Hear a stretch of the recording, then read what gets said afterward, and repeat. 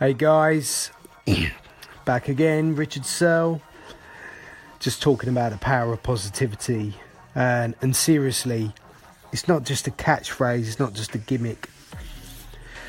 Being positive can really help you guys.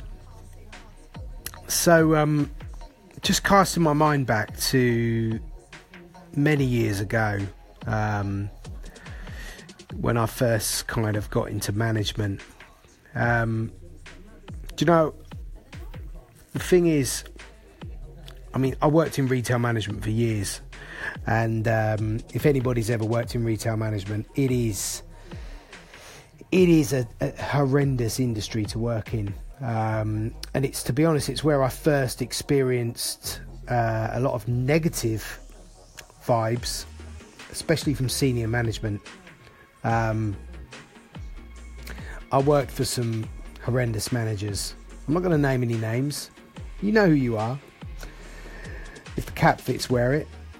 But generally the senior managers, they seem to have a rule by fear culture.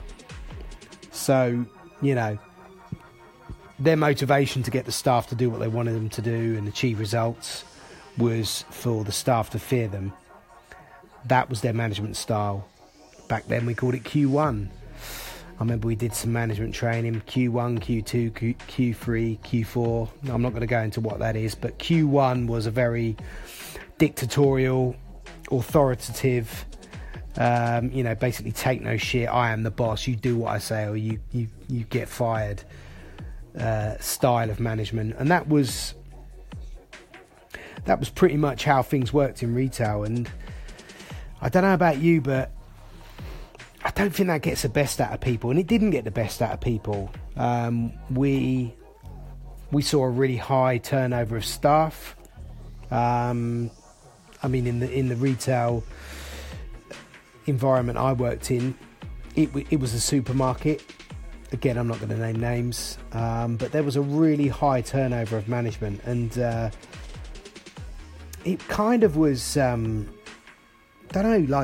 If you run a car engine at beyond full capacity for as long as you can, the thing's going to break.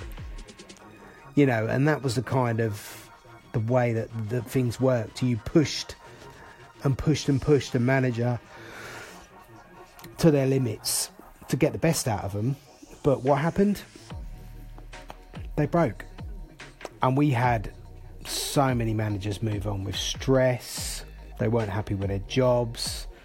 They were in pieces. They were bitter. They were resentful. They were demotivated. And although this culture of kind of management by fear, management by authority got results to a certain degree, the end result was always the same.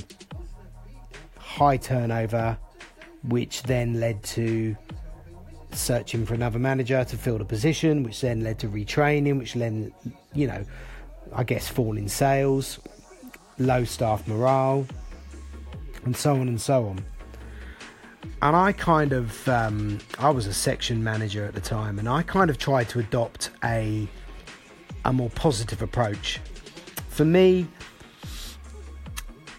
at the end of the day, you are the person in charge and your staff work for you. But my culture in my department was more about trying to understand what made people tick. Why did people want to come to work? What made them want to work? And how did you get the best results from them? My management style was not a management style of fear. It was a management style of, look guys, we're all here to achieve a goal. We've all got to work. What do you need to motivate you to work? And let's do this together. Let's all work as a team and achieve some good results. And that's how I ran my department.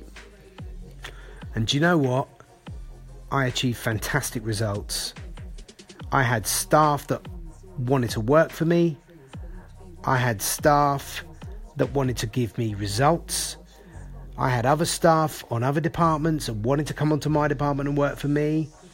And when we did polls, when we did staff satisfaction polls, my department came out on top. Everyone said I was the best manager. Everybody wanted to come and work for me.